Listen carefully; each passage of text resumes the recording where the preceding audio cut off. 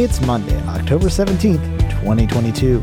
My name is Mitchell Toolin, and this is the Daily Download. Support for AV Nation is brought to you by Just Add Power, the global leader in video over IP solutions with systems that give you easy installation, unmatched scalability, and outstanding performance. Today's Daily Download comes from XR Star 21. Amelia Kallman is joined by Nina Salamons talking about mental health and extended reality. Nina starts off talking about what virtual reality and augmented reality can do in the medical space. There are so many different things that VR can bring to mental health care. For us, specifically when it comes to using virtual reality instead of words, is when we communicate. When you and I use words to communicate, I can try to describe to you what happened. But when you're talking about people who've been traumatized or young children who might not be able to describe really what was happening, or you've got something that's happened, but you don't actually have the words to describe how you're feeling it in your body or what it was really like. When we use our hands or when we build it in virtual reality, and this is something that you see a lot in Minecraft or something that you might see in Fortnite, where you're building and creating something.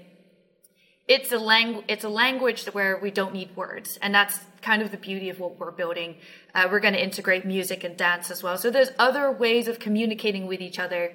And I grew up in 9 different countries, and there were so many places where I just could not communicate with a person. And the only way I could do that was trying to use my hands, trying to, create something in the sand and draw it with a stick. And that's something that, I think maybe poetry and language, it's beautiful, but there's so much miscommunication that happens as well. And so there's other ways of communicating that are more effective.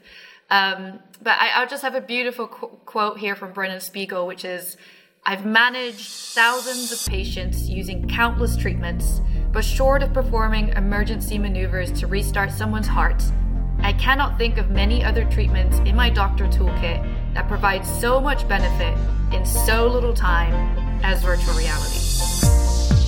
Thank you for listening to today's Daily Download. If you like this podcast, make sure you subscribe and comment on iTunes, and also check out all the other fine programming we have here at AV Nation at avnation.tv, avnation.tv.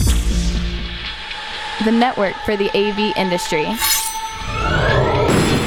What are you listening to? This is AV. This is AV Nation. This is AV Nation.